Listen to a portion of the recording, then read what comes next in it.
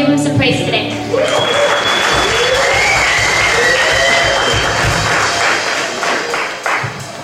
How are you guys? Everybody good? Happy Sunday.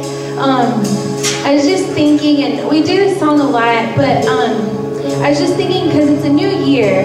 So when I'm singing it, like when you're singing and you're worshiping, think of the words that you're singing and think of like this is your conversation between you and God. This is your time to enter in your own way and to just tell him like, God, I want what you want. And so it just says like, I want to know your heart.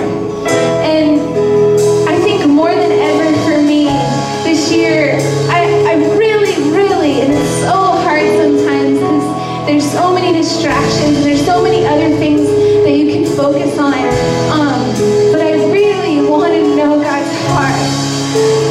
I really don't want to like go through the motions and keep doing the same things like year after year to just like be able to put a check mark on it. You know what I'm saying? Like, yeah, we did church today, check. Like, yeah, you know, I talked to that person when they were having a bad day, check. But I really want to be sensitive to what God wants me to do. And to be able to hear his voice daily and to be able to say, okay, I need to lay whatever this is down that I'm focused on that might not be what he wants me to focus on. So right now, and even of course this morning, so many distractions just from the moment I walked in. And it's even more for you to just try, when that happens, for you to just try to tell yourself, get in that mindset that really, at this moment, none of that matters, but what matters is just asking God, God, show me your heart. What do you want me to do today? Just on a daily basis. And some days will fail, but at least we're asking him, at least we're seeking him. Amen? So I just want you guys to worship with me, and I just want you to think about that. Because let's make this year different. Let's be intentional. Let's listen to what God's telling us to do instead of just going through the same old motions over and over. Just those check marks. I don't want to do that anymore. So God, I want to worship you today, God. We want to worship you, God, as a church, God. To call on you, God, and to say, God, what is it that you have for me in this moment, God? What is it that you want to speak to me, God? Because I need you. I can't do it without you, God. We need you.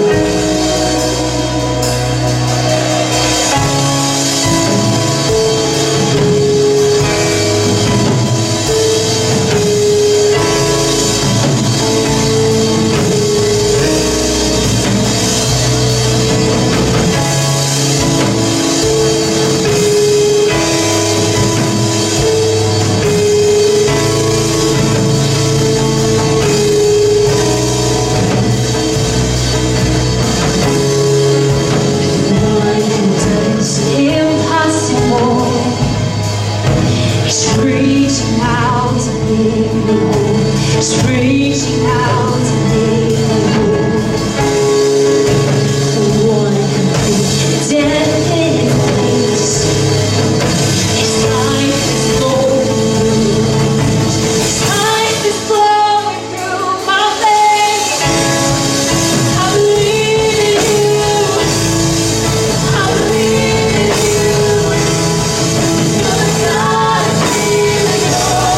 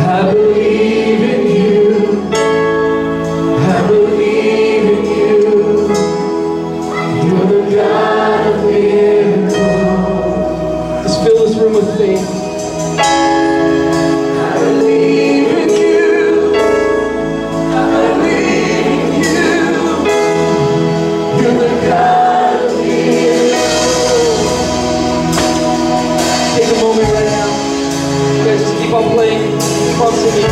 There's some of us in this room that just need a miracle today. If you need a miracle, I just want you to raise your hand. Let your family pray for you today.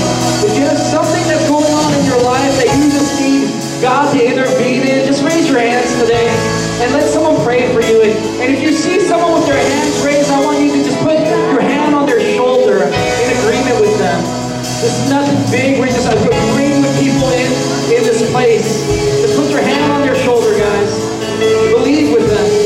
Find someone with their hand raised right here. Just put your hand on their shoulder. Heavenly Father, right in the front, we need a few people. There's a person right there, person right there.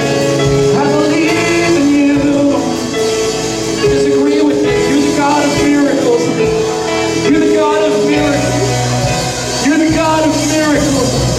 We try to do it ourselves, Lord God. We're at the end of ourselves, Lord God, and we need you, Lord God. We need you. We don't even need the miracle. We need you, God.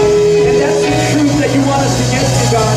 The miracle is just something that comes with walking and believing in you, God. I pray in the name of Jesus, fill this room with belief right now, Lord God. And I pray for victory right now, Lord God, in the name of Jesus. I pray for strength right now in the name of Jesus, Lord God. I pray for purpose right now in the name of Jesus, Lord God. We believe in you, Lord God. You are the God of miracles, Lord God. And this might not seem, Lord God, I know that everyone's not used to this, Lord God, but I pray in the name of Jesus, Lord God. We do what the Bible says. We lay on hands. We believe together, Lord God, for the miracle, Lord Jesus. That is Jesus Christ, God. We believe in you, Lord God. We believe in you. Thank you, Lord God. One last time, then. I believe in you. All right, everyone, sing it one last time. I believe in you. You're the God of miracles. I believe in you. Lord. You're the God of miracles. Just the voices. I believe in you. I believe in you. You're the God of miracles. I believe in you. I believe in you. You're the God of miracles. Now let's give God praise like He's doing it right now. Give God praise. Sometimes we gotta praise through it. You gotta praise through it. You gotta get to a place where you might not be motion to get through it. God, we thank you, we honor you, in Jesus' name we pray, and everyone said, amen. You guys can be seated. Just greet the person next to you. Say hello. Thank you, guys. Thank you, guys. Get all set up here. Just take a moment, say hi, say hello. Yeah, don't be scared. You know, at Hill City, we believe in a couple of things. We believe we encounter Jesus, we build family, we become family. It's important for us to become family. And then we discover purpose and we make a difference. All of these things, we need these things to take place in our lives. That we do, that we believe that as we encounter Jesus, that He's calling us to one another, that He's calling us to become family, that we're not just alone, just doing our thing, that we are stronger together, that your faith is not just a personal relationship with God. I know we've been told that forever, but it is a communal family relationship with God. And as we live and move and do things together, dream together, it makes life so much better, because that's how God made us. That's how God made you. And so if you take people out of the equation of your purpose, there's no purpose. It's just you're just doing something for yourself. And you'll get there. And I'm telling you, you'll still be searching, because there's more. Because we're built to do life in community with one another, life with friendships and family. And then we move on, and then we discover the purpose that God has put in each and every one of us. I believe that there's a gift in all of us that you are made here to live out, Don't hold back. Don't hold back because some of us have been hurt in the past. Don't hold back your life because of a past offense, and this is what we're going to talk about. It's called Shake It Off today.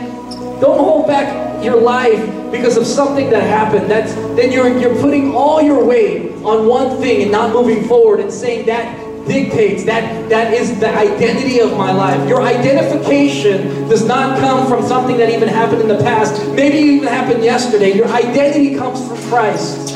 And you're made in the image of God. And the callings and the gifts of God are irrevocable in your life. They will never go away. The purposes of God will never go away until you embrace it, until you go after it. So I ask you, let's risk together. Let's do this life together. As the guys come forward, in our giving, in our living, we're going to give, and just out of obedience. It's a part of our worship. And it's crazy that Jesus talked about money more than anything else, just because he knew that it takes control of our lives. It takes control of our lives, and as we give, as we release, I pray that we be ones that release. Don't let anything have control of your life. Man, even if it's like 0.5% a year, just set something up so that you can see God move in just increments if you need to. Whatever you need to do. But I pray that we just release to God what is God's.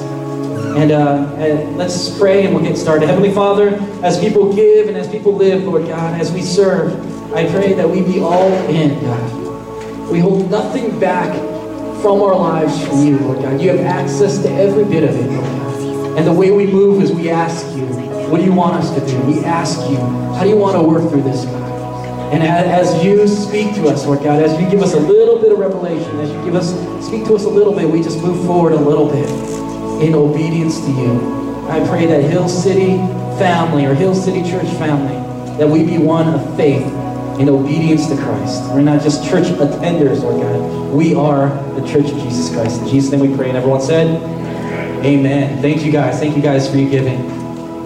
Let me see if this works. Talk amongst yourselves as I fix this. Topic, Green Bay Packers. Oh, there's some Packers jerseys in here. Yeah, Aaron Rodgers, Dallas Cowboys. All right. Brock Osweiler? No? 3 interceptions and a half? It's awesome. Right? One of them was a big side. See, I like Brock Osweiler. It's probably because I'm a 49er fan, though. Yeah, last place in the division. Last place in the NFL almost. It's the Browns. No one likes the Browns. I'm sorry if you're from Cleveland. I apologize. But we're going to go into this thing. Say, shake it off. Man. Thank you. You know, player's going to play, hater's going to hate. No, I'm just kidding. That's not in the Bible. Maybe it's in the Bible. But more than anything, we are in this series called Meet Jesus. And this message is called Shake It Off. And for weeks now, I believe we're on message 15 in the book of Mark. If you're new to faith or you're restarting, you haven't been to church for a while, this is a perfect series to start. Get on our Facebook or get on our video page and just watch this, understanding who Jesus is, relearning what it means to follow Jesus. Because I believe church cannot be just us consuming information. There's a way to follow Jesus that's important. And for some of us, we need to push the reset button on what faith is. We really do. And we need to do what Jesus did. And this is a great place to start. You can go on myhillcity.org, or you can go on our app. We're actually launching a new app whenever Apple tells us we have been approved, right? It's going to come anytime. But on there, you guys can go and watch the streams, or you can watch the videos. But more than anything, I want you to get to know Jesus. He is the focus of the whole Bible. The Old Testament, New Testament, everything is about Jesus. It's all about Jesus. Everything that happened in history, everything that happens in my life, it's all about Jesus. He's the key to it all. And I hope that as we go and we learn about who Jesus is, it impacts your world view and how you live out your faith. So we're going to go right to this thing called Shake It Off. I'm going to have Brian come up and he's going to read a couple verses for me. Please turn to the book of Mark chapter 6. We celebrate the Word of God, so we're going to try it one more time. Because that was a bad celebration. That was like a Brock Osweiler touchdown, all right? All right? Well, please turn to Mark chapter 6.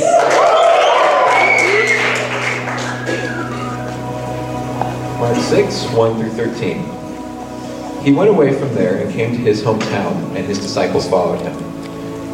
And on the Sabbath he began to teach in the synagogue, and many who heard him were astonished, saying, "Where did this man get these things? What is the wisdom given to him? How are such mighty works done by his hands? Is not this the carpenter, the son of Mary, and brother of James and Joseph and Judas and Simon? And are not his sisters here with us?" And they took offense at him. And Jesus said to them, "A prophet is not without honor, except in his hometown and among his relatives and in his own household." And he could do no mighty work there, except that he laid his hands on a few sick people and healed them. And he marveled because of their unbelief. And he went about among the villages teaching. And he called the 12 and began to send them out 2 by 2, and gave them authority over the unclean spirits.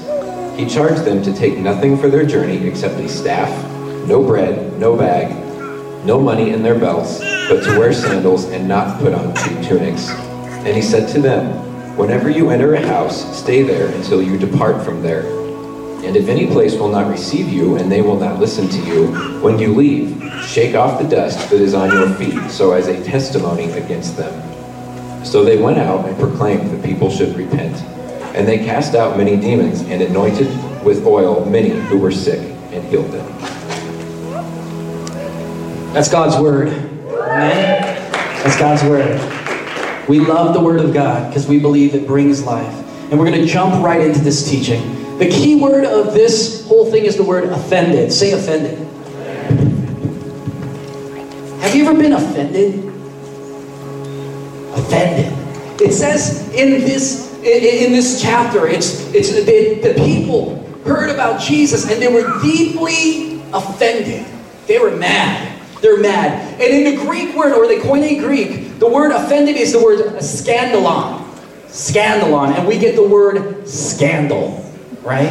That's scandalous. That's what they were saying about Jesus. To be offended or scandalized. This is more than a hurt feeling or a disagreement, but there's hostility. You're mad. There's hostility in your heart. You're outraged of what Jesus was saying, who he was, and what he did. So today, I have one point for you, and it's a wonderful, happy point. I think I'm on this happy thing, but Jesus offends everybody. That's right. Jesus offends everyone. You're like, thanks, John. This is great. Fantastic. I'm glad that this will change my life. And I'm telling you, it will as we accept this.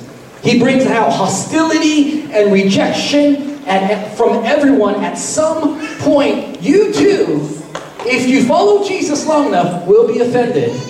And if you haven't already been, right?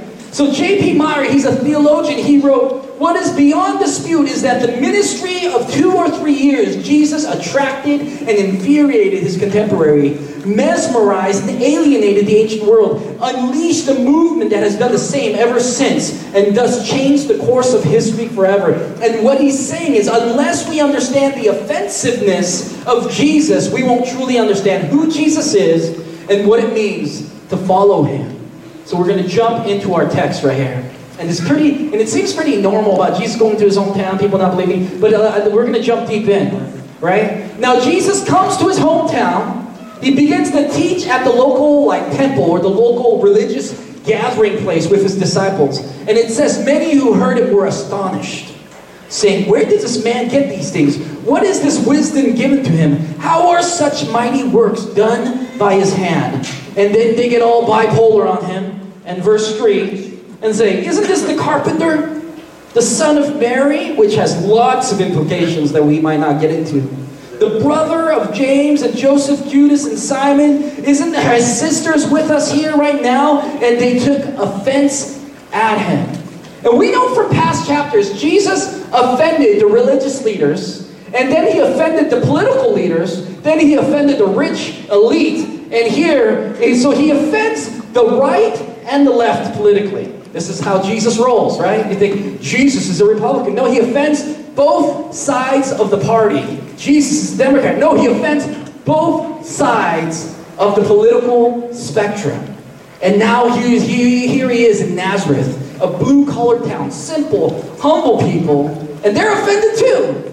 So these people from Nazareth, they don't get along with all these other people, right? They hate each other, yet they're all offended by Jesus. But why? Because Jesus offends everyone in very different ways. And in this room, he's going to offend you in very different ways. But it's a good thing. You'll see. You'll see. We're not done yet. Don't leave yet, all right? Here, let me give you an example. In Denver, people in Denver today, our Western culture, people like the parts of Jesus. His social justice, they're like, oh, that's Jesus. His love and forgiveness, they're like, that's Jesus. His grace and freedom, we're like, oh, I love those things about Jesus. But as soon as you say Jesus is the one true way, that he's Lord and Savior of life, and when Jesus talks about hell more than everyone else in the Bible, he talks about hell more than anyone else, we say, that's offensive, Jesus. I don't like that part of Jesus. But then if you go to a traditional culture, maybe to a Korean culture or a Middle Eastern culture, and you say, there couldn't be only one way. There couldn't be only one true belief. Oh, I don't believe in a hell. They would look at you strange and be offended and say, what are you talking about? In this culture, when you talk about radical grace or forgiving a shameful person or the lack of discipline or a penalty, they would think you're crazy. They would say to you, where's your integrity? What do you mean that you can just be forgiven clean? Where is your integrity? Where is your character? Where's your discipline? Where's your family honor? And you would offend a different culture, right? So no matter where you stand on those spectrums, Jesus offends, and that's why he even said to his closest friend, his cousin John the Baptist, this is what Jesus said. John the Baptist was struggling in his faith, and in Matthew 11:6, he says, blessed is he who is not offended because of me. Jesus said, blessed are you, family, when you're not offended because of Jesus. When you don't understand, when you're hurt by doing the right things. In the moments, blessed are you when you trust me over circumstance and over outcomes. I'm going to say that. Blessed are you when you trust Jesus over circumstance and outcomes. Because you know in life, when you follow Christ, we might be taught in Sunday school, just love Jesus and everything will go perfect. That's not real life. That's not real life. But it says here, blessed are you when you're struggling. And you say, God, I'm struggling. I trust you. I trust you.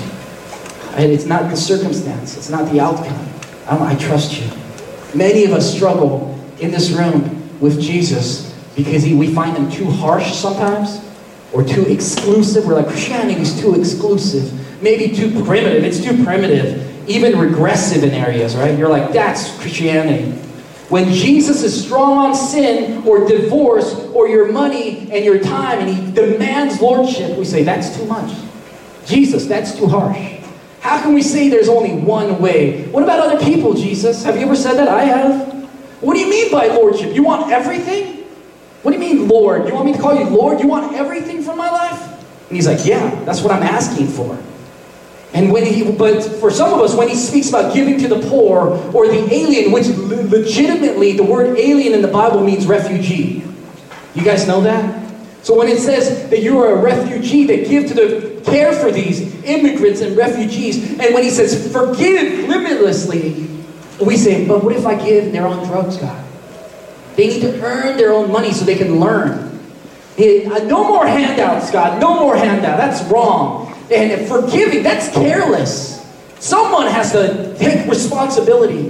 But here's a question for all of us in this room, no matter where you lean, what side you lean. Why should your mindset, your cultural outlook trump someone else's? Some things you love about Jesus, someone else hates. And the things you find regressive, someone finds progressive. And what we're really saying is what I think, my culture, my way is better than your way. You're an elitist. They're like, no, I'm not. Yeah, the way you think, if you think that's the only way, you think that you're better than everyone else in this world. And then the Asians are like, we're better than them. But they're Asians, right? That's what they do. But you know what I mean? When you have a set mindset, and you're saying, this is the only way, this is what love looks like, then the other side would say, no, that's not what love looks like. That's the lack of honor. Let me tell you what love looks like. It looks like discipline. It looks like honor. And so we fight each other and we say, my way is better. And they're like, no, my way is better. And when we do that and we judge the world and we judge people according to our cultural outlook, you're an elitist. You're doing the same thing that they're doing to you. And it's crazy. Yet if Jesus is the Son of God, he will offend us. He has to, because he's not from our culture or our kingdom. He's of the kingdom of God. He has a totally different worldview. And if he is who he says he is, the Son of God, risen from the dead for our sins, to restore our relationship with God and reign forever as your king, offending will be normal. He'll offend your cultural norms. He'll offend your self-preservation. He'll offend your way of life. He'll offend your pride. If he's the Son of God and you take him as he is, offended or not, he is either God or he's not. He's either God or you're God. That's it. And if he's not God, who cares? Why are you offended? Like, I'm offended. Why if he's not God? Do you know what I mean? I'm sorry, I'm just trying to talk to your brain for a little bit of where our offense comes from. It comes from our cultural narrative of how we view the world. And then we think small of other people, and that's what, on the other side of the world, and that's what they're doing to us right back. Those liberals, those Americans, they think everyone deserves forgiveness. What about the honor? And then we're like, why can't you be like more loving? And they're like taking care of the poor. They're like, they should take care of themselves. You know what I mean? So there's these two narratives that we can't see because we're in our culture.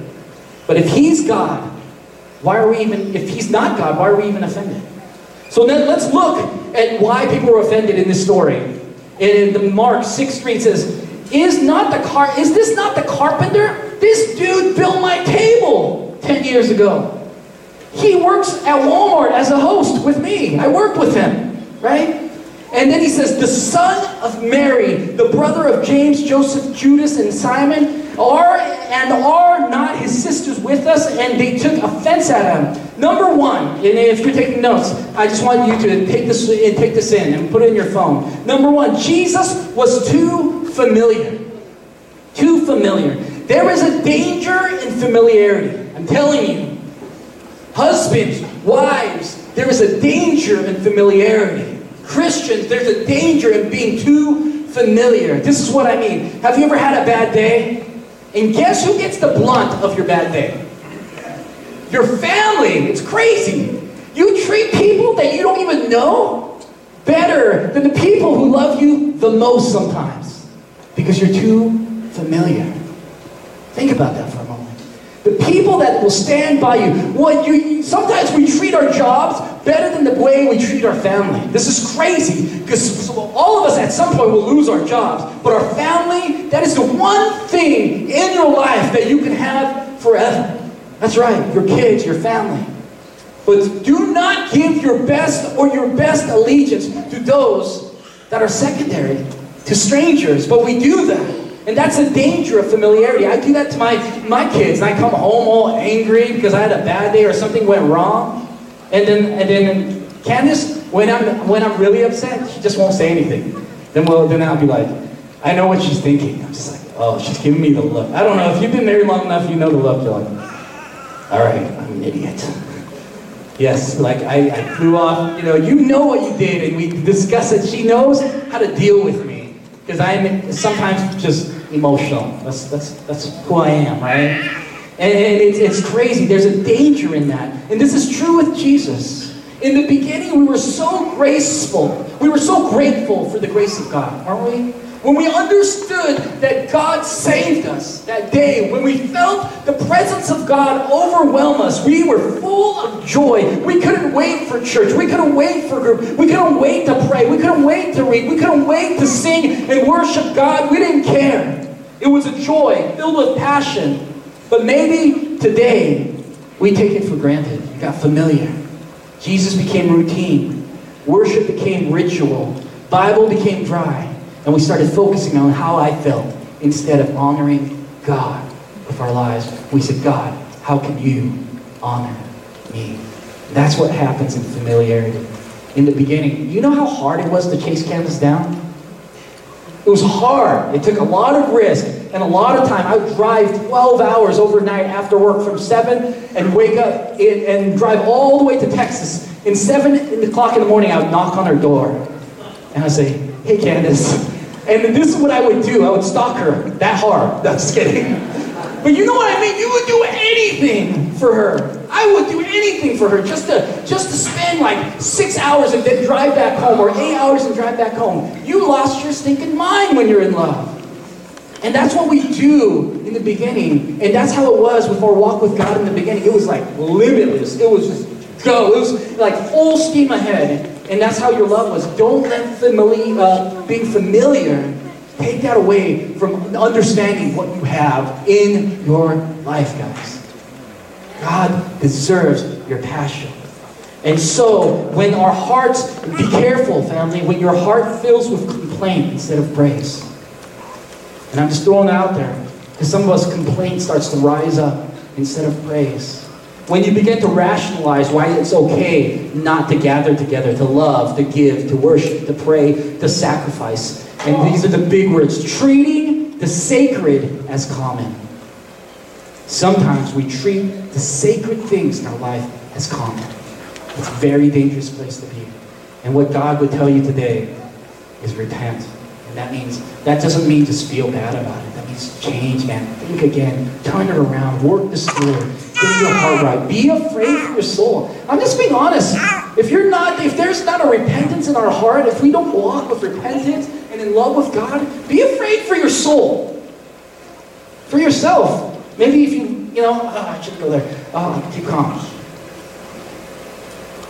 No, I won't go there. All right. But be afraid for your soul. I'm just being honest. Be afraid for your soul. Because we walk a fine line when we are no longer chasing Christ. Soon we rationalize sin, and then we pick and choose what we believe. Like following Jesus was like Legos, and you get to build your own God. You get to build what he says. Be careful when it's too familiar. Number 2, Jesus was too ordinary. This is hardcore too, how these people treated Jesus. He was too human. I know his family, they said. He can't be the Son of God. He's too much like me. You're the son of Mary. Do you know what that means when they called him the son of Mary?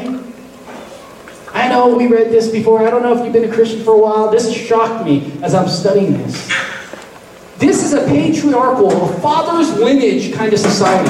If you're Jewish, you say you are Isaac of your father's name. You don't ever talk about the mother's name. Even if the father passed away, you are of your father's name, right? You have your father's last name, most of us in this room, right? So to call Mary, or to call Jesus the son of Mary, is saying, Jesus, we don't even know who your father is. Because when you and Joseph got married, 2 months later, you were born. We don't even know where your father is. So what they were really calling Jesus was a bastard. Like, it was that harsh. Think about that. Our Lord and Savior, they just bash him.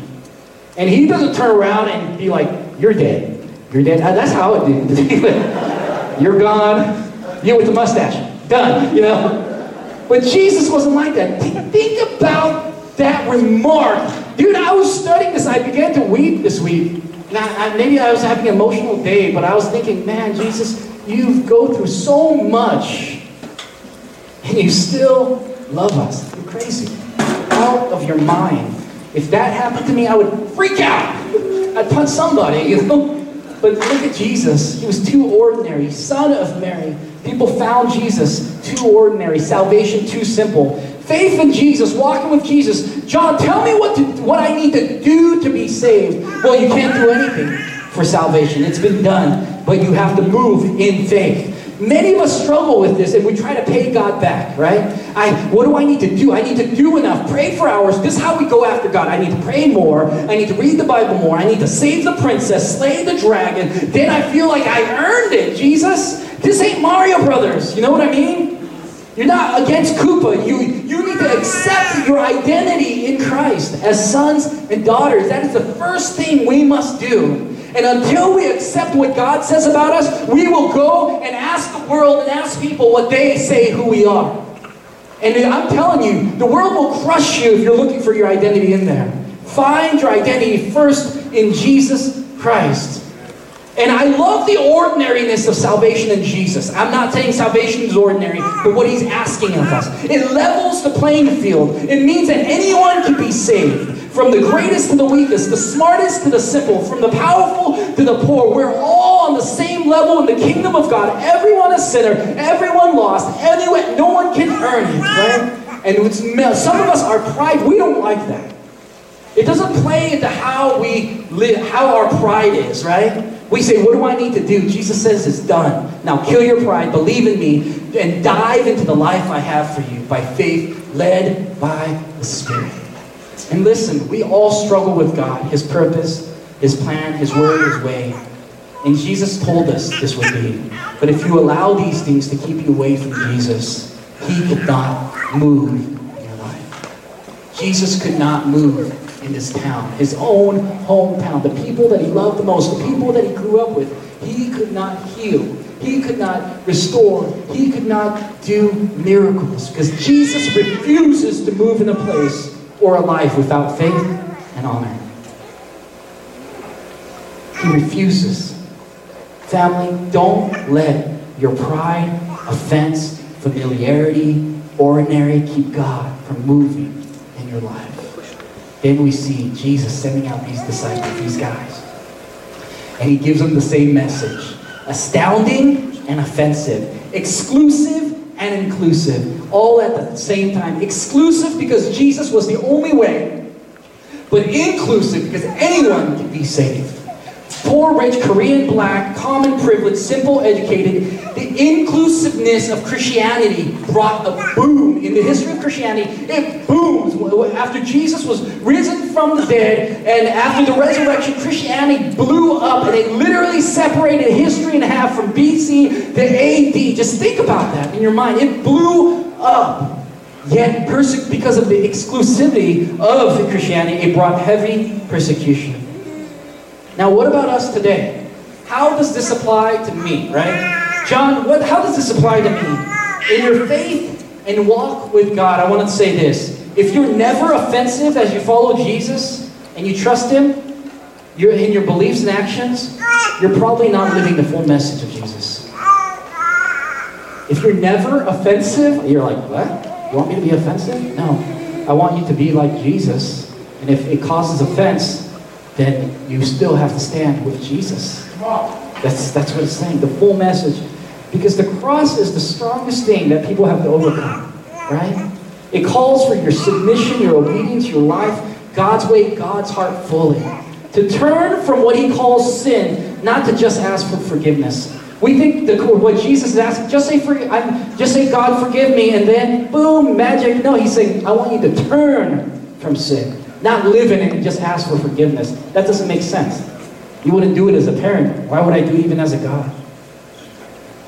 But if you are constantly offensive, you're probably a jerk. I could think of a lot of other words to say. But some Christians are just constantly offensive and saying, I'm just doing the Lord's work. I'm like, no, you're just a jerk, dude. You can't be constantly offensive, right? You're majoring in the minors. You don't need to be right all the time. Pride is our biggest blind spot. Family, this is huge. Grace without truth is not grace. And truth without grace is not truth. I'm going to say that again. Grace without truth is not grace. And truth without grace is not truth. If you give grace without truth and you do not tell people about their brokenness, about sin, about hell, what are people actually being saved from? Think about that. But if all you give is truth without grace, rules and laws only, perfection over progress, what happens when you mess up? When you fall short? The guilt will crush you. It'll crush you. It'll make you give up when you mess up one time, or you feel like you have to fake it because everyone else has it together and I told them this is the way to do it. If you break from it, you're the worst. So then you have to fake your life through. And that is dead. Stop it. Truth without grace is not truth. Grace without truth is not grace. We need both grace and truth, acceptance and offense, mercy and discipline, inclusiveness and exclusiveness. Verse 7 says this, and he called the 12 and began to send them out 2 by 2, gave them authority over unclean spirits. He charged them to take nothing for the journey. I love this because Jesus is like, all right, now I'm going to send you out. All right. I love taking stuff. I don't know if you have a lot of gear. When I go backpacking, I bring too much stuff. And anyone who travels a lot, do you bring too much stuff? Do you ever travel with your wife that brings too much stuff? Like my wife she's not like that. But we go with friends, when we go with, who brings too much stuff? We won't call them out. That's horrible. All right, no, just Gina. No, I'm just kidding.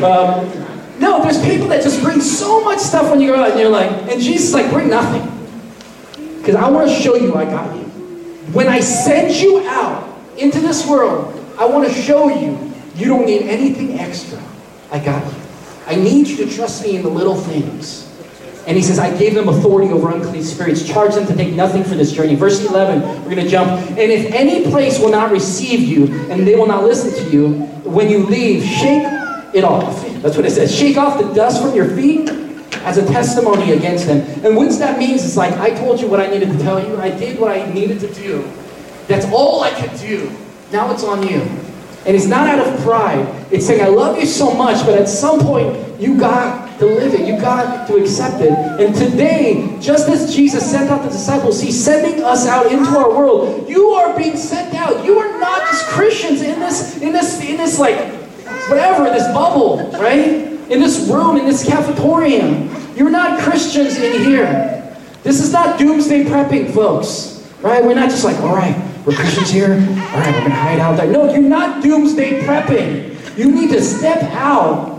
And you don't need to have gone through Bible college or 10-year Christian experience or memorized the book of Mark. God gives us revelation that we need for the moment. What I mean is that God will show us just a little bit. And when God shows us a little bit, just take a little step. You don't need to make great leaps sometimes. Sometimes we just need to make little steps. Little steps. Little steps, man. He'll show you in your marriage, little steps. He'll show you at your workplace, little steps. And then when you look back a couple months from now or 1 year from now, you'll see, wow, God, you've taken me a long way. But we have to move by faith, little by little by little. If if you need people in your life, make one phone call a week and say, you know what, let's hang out. I know you don't want to do it. Everything tells you not to do it, but you're called into the church body, guys. This is not a church program. It's a church family. We're better together. We're empowered together, guys. Move in that way. And it says, and when God gives us revelation, you got to trust Him. Take a step of faith with grace and truth. The power of the message of the cross is this. Like, on the cross, Jesus faced the greatest offense and rejection.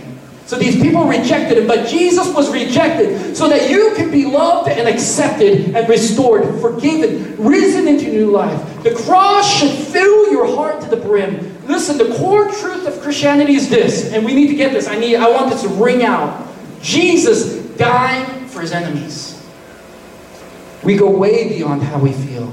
We forgive, we tell the truth, we face rejection, so we can overcome offense, face our enemies, and still serve them, understanding Jesus, the cross, He died to serve the very ones who put Him there. So when you face your next big thing, or you're feeling offended right now in this room, or you're dealing with unforgiveness in this place, we got to do what Taylor Swift told us to do. The prophet, Taylor Swift. You got to prophetess. You got to shake it off, man. You cannot live in that. It will overtake you. Offense will kill you. It is like pure poison, and it's contagious. And if you are a mom or a dad, your offense will go into your children. It just does. It does. And it goes all around you. Have you ever had a really bad manager at work? Right? And if you're a really bad manager, I apologize. I don't apologize in your face, right? But when you have one bad manager who leads a bunch of people and they are constantly offended, always looking out for themselves because of something happened in the past and they can't forgive, they can't let go, the whole place really sucks to work at. It does. because it's filled with poison. And everyone's trying to cut everyone else. And then at some point, everyone will quit. It happened. It happens. And if you're a manager and everyone quits on you, dude, be a Christian. Be a better manager, folks.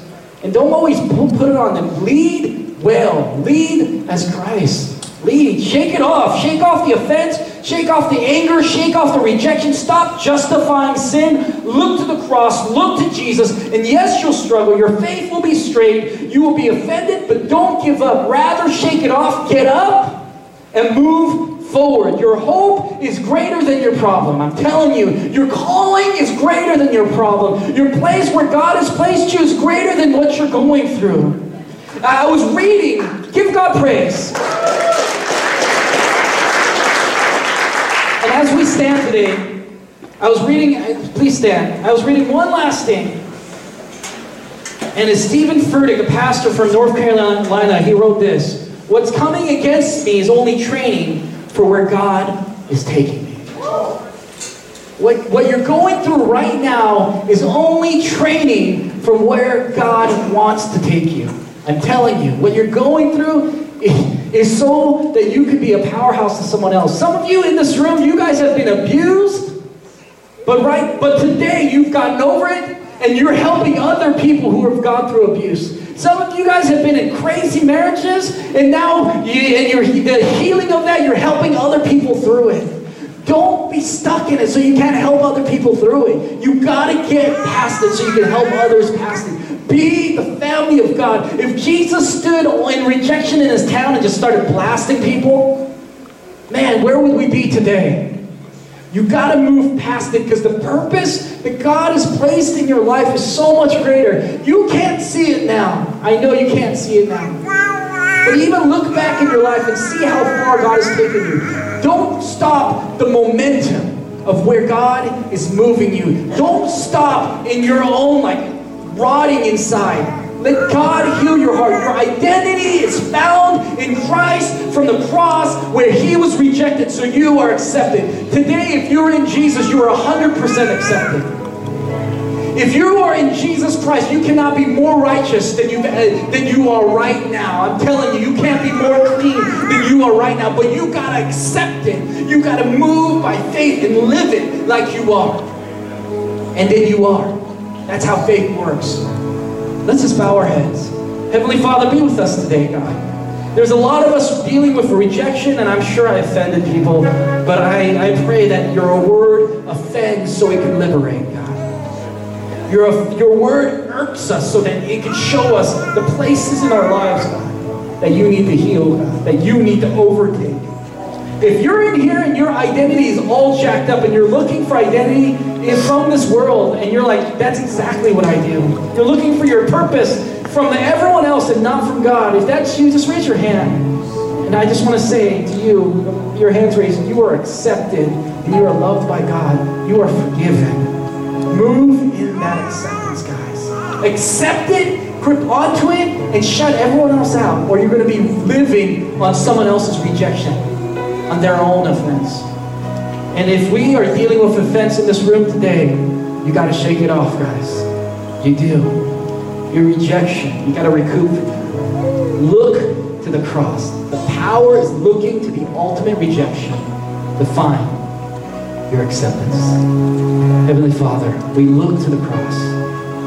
That's the power, God. When I think about the cross and what you've done for me and for these people in this room, God, I pray it moves us to tears, God. It moves us emotionally to think of where you've taken us and how much blessing you've put in our lives, Lord God, that we can always reach out to our Father and say we love you and we are loved like sons and daughters, God. We find our identity very first as children of God. And I pray, let that empower us to face rejection and offense from here on. Lord God, do a miracle in this room so that we can be the miracle of Jesus Christ in this city, God.